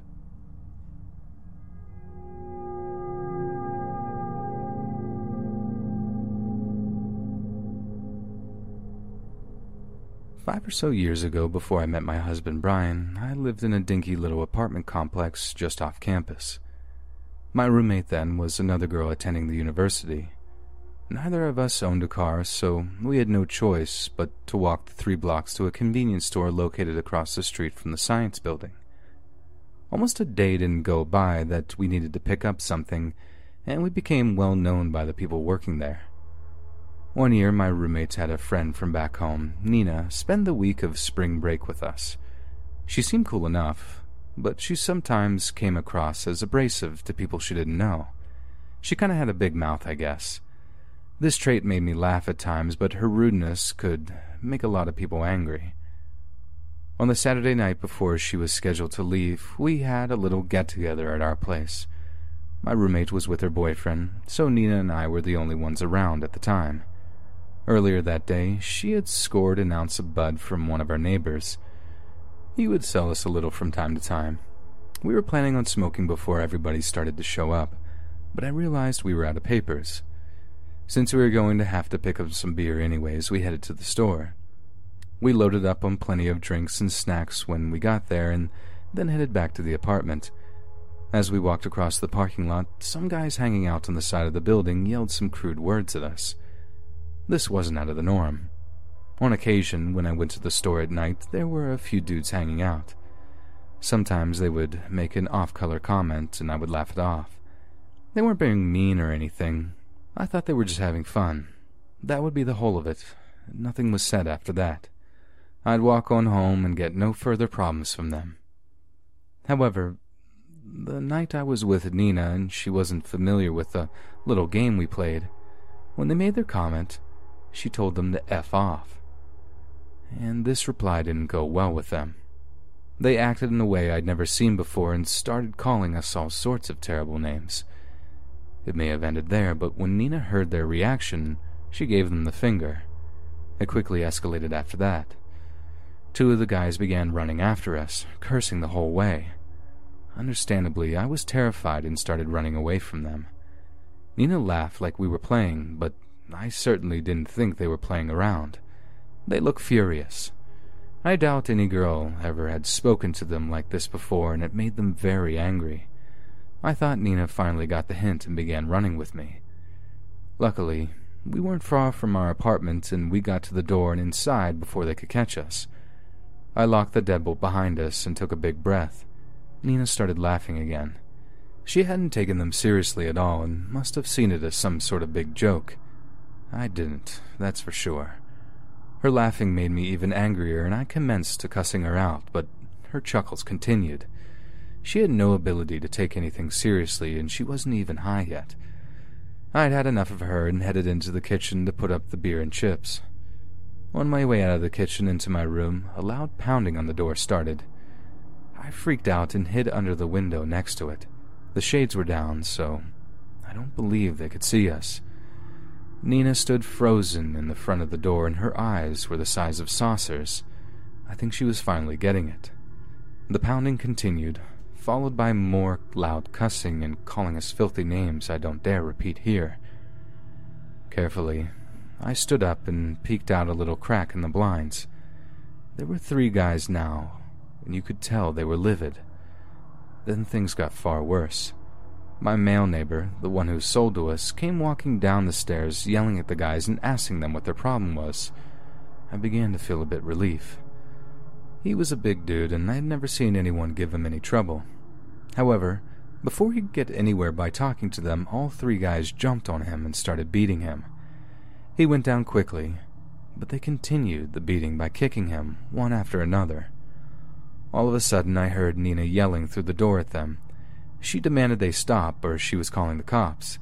They must have heard her too. They turned back towards the door and started yelling curses at her again and laughing at the threat. I looked around the corner and saw Nina with her eyes stuck to the peephole and dialing 911 on her phone. She was connected with the dispatcher and explained the situation as fast as she could.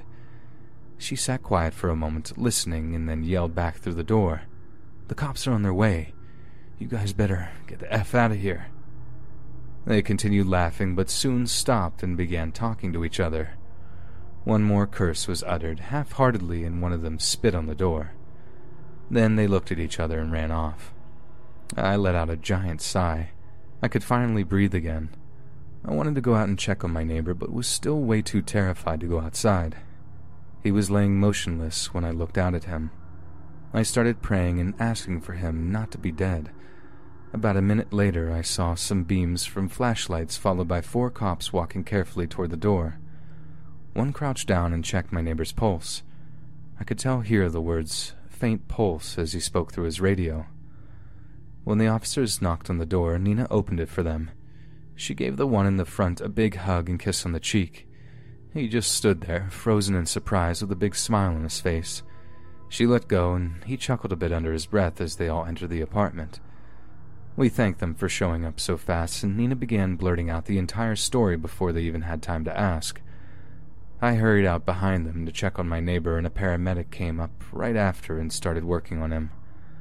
I asked him if my neighbor was going to be okay, but he simply looked at me and said, "He should make it, but he'll have to fight." It wasn't the news I wanted to hear exactly, but I was happy to hear he'd survive. When his partner arrived soon after, they loaded him onto a stretcher and rushed him away. Even though I wanted to go with them, I knew I had to stay behind and talk to the police. So, I went back in and sat down and waited to be questioned. The cops left a few hours later. I was still shaking a little from the shock of everything. I felt really bad for what happened to my neighbor. He didn't deserve it. He was just trying to help. If I would have had a car, I would have went to the hospital to check on him, but I didn't, so I couldn't think of anything better than a beer and some smoke to help me relax. I was overjoyed that no one decided to show up for our party. Things could have turned out far worse. While we sat in front of the TV and smoked, Nina apologized for what she did. I was happy to hear it, but I wasn't the only person she needed to apologize to. She agreed, and she stayed a day longer to go with me on the bus to see him in the hospital and do so in person. Like any real hero, he said there was no need and asked how we were. We spent most of the day with him until they kicked us out.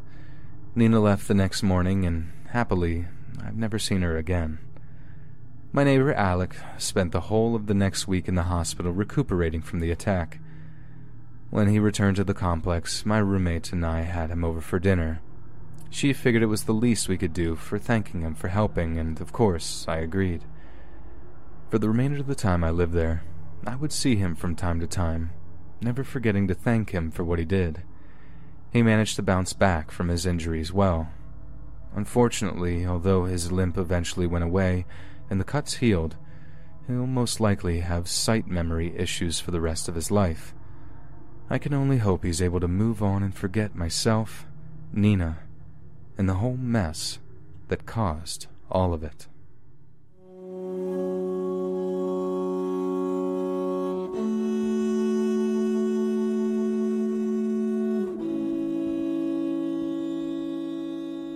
The year is 1860. Abraham Lincoln had just been elected president. Italian unification is in full swing. The first debates on evolution are being held at Oxford University, and in the shipyards of Spencer's Island, Nova Scotia, a ship is being constructed. Built using locally felled lumber, she is 99 feet long and 25 feet wide, smaller than the galleons or ships of the line we normally visualize when we think of old sailing ships. Her owners intended her to be a merchant brigantine, an investment that will make them all exceedingly wealthy through lucrative transatlantic trade. By agreement, they name her the Amazon. Her maiden voyage takes place in June of 1861, with the Amazon sailing to the nearby Five Islands to take on lumber destined for Great Britain. Her captain for the voyage, Robert McClellan, was in fine health and an experienced sailor. Yet after supervising the loading of the Amazon's timber cargo and guiding his vessel into Atlantic waters, Captain McClellan began to feel ill. At first, he insisted that the voyage continue, but as his condition worsened and he required more advanced medical attention, the crew made the decision to return to their home port. But it was no good. Robert McClellan died in his sleep on June 19, 1861. The voyage resumed under the captaincy of a man named John Parker, but the ship's misfortune did not abate. She ran into fishing equipment off the coast of Maine and collided with a fellow merchant vessel in the English Channel. Sailors are superstitious folk, and the ship had endured such terrible misfortune that many spoke of her being cursed. Her crew told tales that the Amazon was doomed to suffer the wrath of the cruel, unforgiving sea wherever she may sail. Finally, in 1867, the Amazon was driven ashore to Cape Breton Island by a storm. She was so badly damaged that her owners abandoned her as a wreck, cutting any further losses that the Amazon may incur. It is entirely possible that they too believed the sailors' stories of cursed ships. Alexander McBean knew his maritime law well. He knew that a derelict was considered abandoned property in the eyes of the law, and thus was free to claim it as his own. McBean made a lot of money this way, for he also knew that the construction of a brand new vessel from scratch was sometimes hideously expensive. Some shipwrights would pay handsomely for a derelict to act as a kind of skeleton for a new ship, salvaging the keel or mast to cut costs and maximize profit. The derelict then came to the attention of one William Haynes, an American mariner from New York City, who paid over $10,000, equivalent to $175,000 today, to purchase and restore the vessel. He made himself captain of his new craft, and in December of 1868 registered her in New York as an American vessel under a new name, the Mary Celeste. The Mary Celeste ended up changing ownership once more before the voyage that would make her famous, and by 1872 was being captained by Benjamin Briggs, a competent, intelligent, yet deeply religious man from a family of sailors. Captain Briggs, being the wise and experienced captain he was, selected his crew carefully. All were men he had previously sailed with, or had received letters of recommendation that described them as peaceable, first-class sailors. After an extensive refitting in New York Harbor, the Mary Celeste was ready for her first journey under her new name. She would be carrying 1,701 barrels of denatured alcohol to be used in fuels, surgical, and laboratory work to the port of Genoa in Italy, and on October 20th, 1872, Captain Briggs arrived in New York to supervise the vessel's loading. It took an additional 2 weeks of preparation to finally depart, with Captain Briggs insisting that they wait for a break in bad weather before sailing into the Atlantic. Finally, on November 7th, 1872, the skies cleared, the waves eased, and Captain Briggs ordered his crew to raise anchor and set sail for Europe. Around the same time, another brigantine, the Canadian-registered Del Gracia, was waiting to make an almost identical voyage to Genoa via British Gibraltar. Some accounts of the period state that Del Gracia's captain, David Morehouse, was friends with Captain Briggs, and that the two dined together before the morning of the Mary Celeste's departure. If true, then there's a chance that Captain Morehouse was present in New York for the launch of the Mary Celeste. Doubtless the pair will have wanted to discuss navigation and possible weather patterns in the mid-Atlantic. After all, they captained almost identical vessels. So on November 15th, just 8 days after the Mary Celeste's own departure, De Gracia departed for Italy using roughly the same route as her fellow brigantine. In the early afternoon of Wednesday, December 4th, The De Gracia found itself midway between Azores Island and the western coast of Portugal. Captain Morehouse was resting in his quarters when a crew member frantically summoned him to the main deck. Taking out his spyglass, his vision was directed about 6 miles off the bow, where in the distance, a lone vessel was heading unsteadily towards them. As is previously mentioned, Captain Morehouse was himself an experienced and capable Nova Scotian sailor. From the approaching vessel's erratic movement and the unusual set of her sails, Morehouse recognized that something was badly wrong. Captain Morehouse gave orders to his crew to begin signaling to the approaching vessel, and using small black flags known as day shapes, they did so. Their signals were not returned. As the ships grew closer to one another, Morehouse saw no one on the ship's deck. The ship should have been teeming with life at this point. Men should have been climbing the rigging and manning the ship's wheel, but not a living soul was in sight. It was only then that he used his spyglass to catch the name of the vessel, painted proudly on the stern. It was the Mary Celeste. Captain Morehouse must have been horrified. He had dined with the Mary Celeste's captain just a month before, and knew that the man's family would be present on board for the voyage. He had probably met her crew at some point. Yet here she was, floating aimlessly in the Atlantic, with not a single sign of life anywhere about her. Morehouse immediately ordered boarding crew to prepare a rowboat. Upon climbing aboard, they found the ship's sails only partially set, with some damaged or missing entirely, as if the crew had been suddenly interrupted in the middle of such an important part of routine maintenance. What's more, most of the ship's rigging had been damaged, with some cables hanging loosely over the vessel's sides. Upon inspection, the boarding party discovered that the Mary Celeste's one and only lifeboat was missing, along with the ship's compass, which had been torn from its moorings, the glass encasing it smashed to smithereens. This was obviously evidence that some of the ship's crew had escaped the vessel, but there was no way the small lifeboat could accommodate the crew in its entirety. What's more, the reason the crew has chosen to abandon ship was not entirely evident. The ship wasn't sinking. It only had a manageable amount of water in the hold, and the damage to the rigging and sails was entirely repairable. Galley equipment was neatly stowed away. There was no food prepared or under preparation, but there were ample provisions in the stores.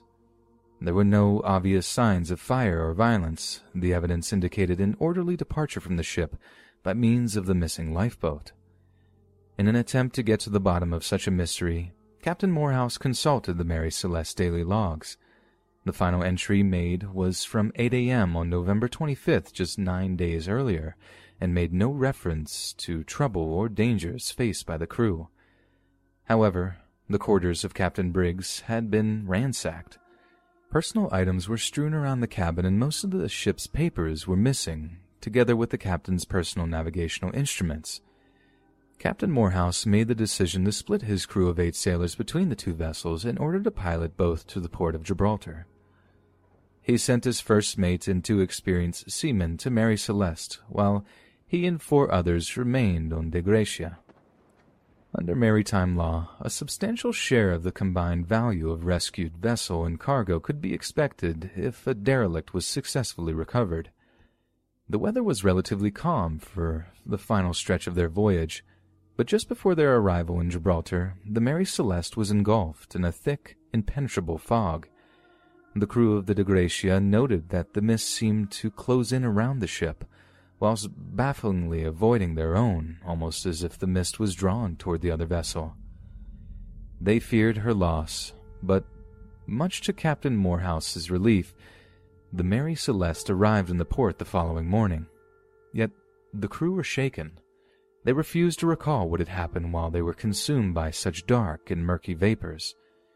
Once on dry land, they refused to step foot back on board the Mary Celeste for reasons that are unknown up until today. So why was the Mary Celeste abandoned in such a way? In the immediate aftermath of the event, the Attorney General of Gibraltar, one Frederick Solly Flood, was appointed to unravel the mysteries of the abandoned ship. He quickly came to the conclusion that foul play was to blame. To the horror of the De Gracia's crew, they found themselves prime suspects in the investigation. Initially, Solly Flood asserted that it was a case of insurance fraud, but these were hastily refuted by the owners of the Mary Celeste, as no inquiry was instituted by the companies that issued the insurance policies. Solly Flood then asserted that it was entirely possible that Captain Morehouse, in full knowledge of the Mary Celeste's proposed route, could have set a trap for her. He and his crew could have lain in wait for Mary Celeste, then, after luring Briggs and his crew aboard the Gracia, slaughtered them and cast their corpses overboard. However, investigators quickly deduced that this was impossible. As well as being a slower ship, the Gracia departed New York Harbor a full 8 days after the Mary Celeste. There was absolutely no way she could have caught up with her before her arrival in Gibraltar. But despite his high position and important duties, Frederick Solly Flood was described as a man whose arrogance and pomposity were inversely proportional to his IQ, and that once he had made up his mind on something, could not be convinced otherwise no matter how rational or persuasive an argument, hardly the traits of a thorough or proficient detective. And so, almost 150 years later, we are forced to consider more fantastical explanations for the disappearance of the Mary Celeste's crew. One such theory is based around the idea that the ship was attacked by Riffian pirates, also known as Riafa or Rafwa. The Riffians are an Arabic-speaking people from northwestern Africa who take their name from the coastal Rif region of modern-day Morocco. The Riffians have historically inhabited an impoverished, eroded, deforested, and poorly irrigated region, meaning a hard life awaits anyone born in a Riffian family. It is for this reason, much like modern-day Somalia, that the Riffians often turn to piracy to provide a better life for their families. In addition to boarding and capturing merchant shipping, the Riffians engaged in what they called razzia, which were raids on European coastal towns and villages. The main purpose of such raids was to capture slaves to be sold into the Ottoman Empire, and the Riffians did not discriminate. Slaves could be of any race and religion. If it walked and talked, it could be put to work. If this really was the case, the reality of it must have been terrifying. The Riffians would have waited for ideal conditions, calm waters in the dead of night. Almost silently, they would have rowed their small skiffs towards the vulnerable Mary Celeste, readying their boarding ropes, clutching their weapons. Then as one, they'd have attacked. War cries in a strange guttural language would have echoed around the ship as any resistance would have been swiftly put down. Women and children taken as slaves, as any men capable of struggle are put to the sword. However, in his account of the maritime mystery written in 1942, the historian Charles Fay notes that Riffian pirates, in addition to taking slaves, would have fully looted the Mary Celeste before departing. Yet much of the crew's personal items, some of which include a valuable sword and sheath, remained untouched. As one can imagine, such an ornate weapon would have made a fine trophy or fetched a fine price in Eastern bazaars. It makes absolutely no sense that it was left behind in such a way. Another theory proposed by historians is perhaps the most quietly terrifying of them all. During his research into the event, the historian Charles Fay made a perturbing discovery. The captain of the Mary Celeste, Benjamin Briggs, was a devout Christian and a deeply religious man. He would constantly read his Bible whilst at sea and would often quote passages as solutions to many of his vessel's problems. He apparently was fond of quoting Jonah chapter 4, verses 9 through 11. But God said to Jonah, "Did you have a right to be angry about the vine?" And he said, "I do. I am angry enough to die." Briggs would also violently attest to the strength of his own faith during prayer meetings often held on the ship, something that was noted in some of the crew's personal diaries with varying levels of trepidation. It is these diary entries that led historian John Gilbert Lockhart to conclude that Captain Briggs had somehow entered a fit of religious mania or rage, hunting his own crew throughout the ship and murdering them one by one before taking his own life. But in the years after this theory was purported, Lockhart conducted extensive interviews with the surviving relatives of Captain Briggs' family, and was assured that Benjamin did not have a violent bone in his body, that he was a gentleman, simply incapable of such a violent rampage. Lockhart subsequently issued a public apology and withdrew his theories from contention. However, I cannot personally dismiss such an idea, especially since the likelihood of the aforementioned relatives' willingness to display the missing Benjamin in a positive light. No one wishes to speak ill of the dead, to drag their name through the mud when they're not around to defend themselves, especially not a person's very own blood relations. And after all, it was almost common knowledge that the ship was cursed. Could it be that Captain Briggs, with his particularly zealous personality, could have detected or even been infected by whatever malevolent infernal presence plagued the Mary Celeste, as if it was some kind of floating overlook hotel?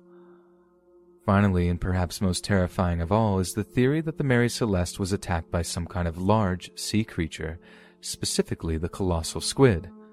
A cousin of the giant squid, colossal squids have been known to grow to sizes of up to 50 feet in length, making one of the largest living organisms ever recorded. Unlike its smaller cousin, whose tentacles have only suckers lined with small teeth, the colossal squid's tendril limbs are also equipped with razor-sharp, tri-pointed hooks, while its body is considerably wider and therefore heavier than that of the giant squid. This is down to what zoologists call deep-sea giantism, the name given to the tendency of deep-sea animals to be much larger than those that dwell in the shallows. This is due to a number of factors, including low temperatures, rarity of food sources, and the reduced competition among predators at those depths. Significantly lower temperatures are thought to result in increased cell size and increased lifespan, both of which lead to an increase in maximum body size. Deep-sea creatures have also been known to be able to survive for 5 years at a time without feeding due to their slower metabolism. This would explain why such creatures are rarely seen in shallower waters. Imagine the scene, if you will. You're a crew member of the Mary Celeste, manning your post during a long, hard shift of sailing. Suddenly you see something moving just off the side of the ship. You've heard the stories of sea monsters dragging the vessels to their dooms, but as thrilling as the tall tales were, you knew in the back of your mind that's all they were, just stories told by old salts. But now, as something gargantuan emerges from the briny depths, its black, lifeless eyes studying your lonely brigantine hungrily, you realize with utter horror that all the stories are true. You realize beneath the roaring waves and mountainous swells, there really were things that watched and waited to pull sailors such as yourself to the bottom of the ocean. The Mary Celeste was only 9 feet deep below her decks, meaning such a colossal squid would have easily been able to wrap its flailing tentacles all the way around the much smaller ship. The closest squid also has the largest eyes of any animal on Earth, the largest recorded specimen having an eye that was almost 1/2 meter in diameter. The creature truly is a monster. One simply cannot imagine the complete and utter terror that the crew felt when or if it encountered such a beast. The flailing barbed tentacles that could tear away a man's flesh in an instant with its huge obsidian eyes rolling in frenzy.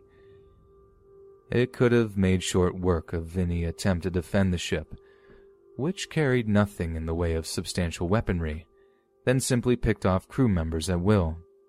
Larger deep-sea creatures will often gorge themselves on a supply of food as a way to counter food scarcity, so it's not entirely out of the question that an attacking colossal squid would have simply eaten its way through the crew until there was nothing left to feed on. Imagine that for a moment. Tentacles furiously probing every nook and cranny of the ship, hunting for what was soft and warm, for what was living, for what it could devour. They would find someone wrapping themselves around their prey as hooked barbs tore into its victim's flesh. The screams on a calm night must have echoed around the ship endlessly. Then, after a period of brief respite in which the great beast consumed its terrified quarry, the tentacles came again and again and again, gorging and gorging, mindlessly feasting on whoever was too weak to defend themselves. During one of these periods of time in which the tentacles retreated, it's possible that the surviving crew members launched a daring escape attempt, using the ship's sole lifeboat, hastily gathering up the necessary navigational equipment before they fled. This would also explain the unusual set of the ship's sails when discovered by the crew of the De Gracia, as the squid's tentacles would undoubtedly torn and rip the fabrics of sails and ropes, but only do superficial damage to the ship's timber. But no matter how much evidence supports any of the aforementioned theories, the fate of the Mary Celeste crew members have forever remained a complete mystery. Yet, this is not where the story of Mary Celeste ends, not by any means. After lengthy inquiries into the disappearance of her crew, the Mary Celeste arrived back in New York Harbor on September 17, 1873. But after the slew of garish newspaper stories describing the Gibraltar's hearings, suspicions of bloodshed and betrayal, the superstitious sailors of New York and New England simply refused to sail on her. The ship rotted in the harbor, no one would touch her, and the following year she was sold on at a considerable loss to the owners. It was under this new ownership that the Mary Celeste found itself in the South Atlantic in February of 1879. She was well known in the maritime community for being a ship that barely made a profit since it was forced to pay exorbitant wage packets to the men who sailed on her, thanks to her reputation for being cursed. She was also occasionally mentioned in the shipping news, and this is how we know her whereabouts during early 1879. The crew had put out a call from the island of St. Helena seeking emergency medical attention for their captain, Edgar Tuthill, who had suddenly and mysteriously fallen ill. Captain Tuthill would not survive his illness and tragically died on the island, leaving behind a grieving family. He was the third of her captains to die prematurely whilst commanding the vessel. Among sailors, there was no doubt now the Mary Celeste was cursed. It was a ship of death. Additionally, in July of 1885, the Mary Celeste was at the center of a conspiracy to commit insurance fraud. Captain Gilman C. Parker was held in his native Boston on charges of willfully casting away a ship, a crime known as barratry, which, at the time, was punishable by the death penalty. He also conspired with others to claim on a cargo of near-worthless items that were fraudulently documented as being considerably more valuable. Yet, antiquated legal loopholes involving insurance payouts caused the trial to fall apart and Captain Parker to walk away a free man. But it appears that he was unable to escape the curse of Mary Celeste, for his reputation was left in tatters, and he died in abject poverty just 3 months afterwards. What's more, one of Captain Parker's crewmates and co-defendants began a slow descent into madness, losing his mind to the extent that he ended his own life, heavily referencing the cursed ship in his hastily scribbled note. The historian Paul Begg, who has heavily focused his professional career on the mysteries of the Mary Celeste, said that if the court of man could not punish these men, the curse that has deviled the ship since her first skipper, Robert McClellan, had died on her maiden voyage could reach beyond the vessel's watery grave and exact its own terrible retribution.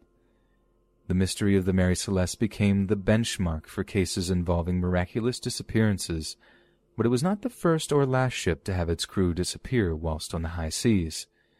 In October of 1955, a 70-ton American merchant vessel, the MV Joyita, completely disappeared in the South Pacific between the islands of Tokelau and Samoa. The ship was related around a month later, drifting off the coast of Vanuatu, over 500 miles away from its planned route. She was completely abandoned. None of its 25 crew members were ever seen again. After a U.S. Navy investigatory committee failed to establish a reasonable explanation, historian David Wright described the affair as a classic marine mystery of Mary Celeste proportions. At Spencer's Island, Nova Scotia, the very site the brigantine was constructed, a monument commemorates the lost crew of the Mary Celeste. An outdoor theater also stands at the site, built in the shape of the same vessel's hull. It is a fitting tribute to a timeless tragedy that captured the imaginations of the entire world, but one that hides a dark, disturbing truth that might well forever be out of reach to those that seek it. Whether it was a natural disaster, an animal attack, or the greed and deviousness of man that turned the Mary Celeste into a ghost ship, one thing is certain, that the high seas will never be a place where mankind is entirely safe. Something is always out there, watching, waiting, just beyond the horizon.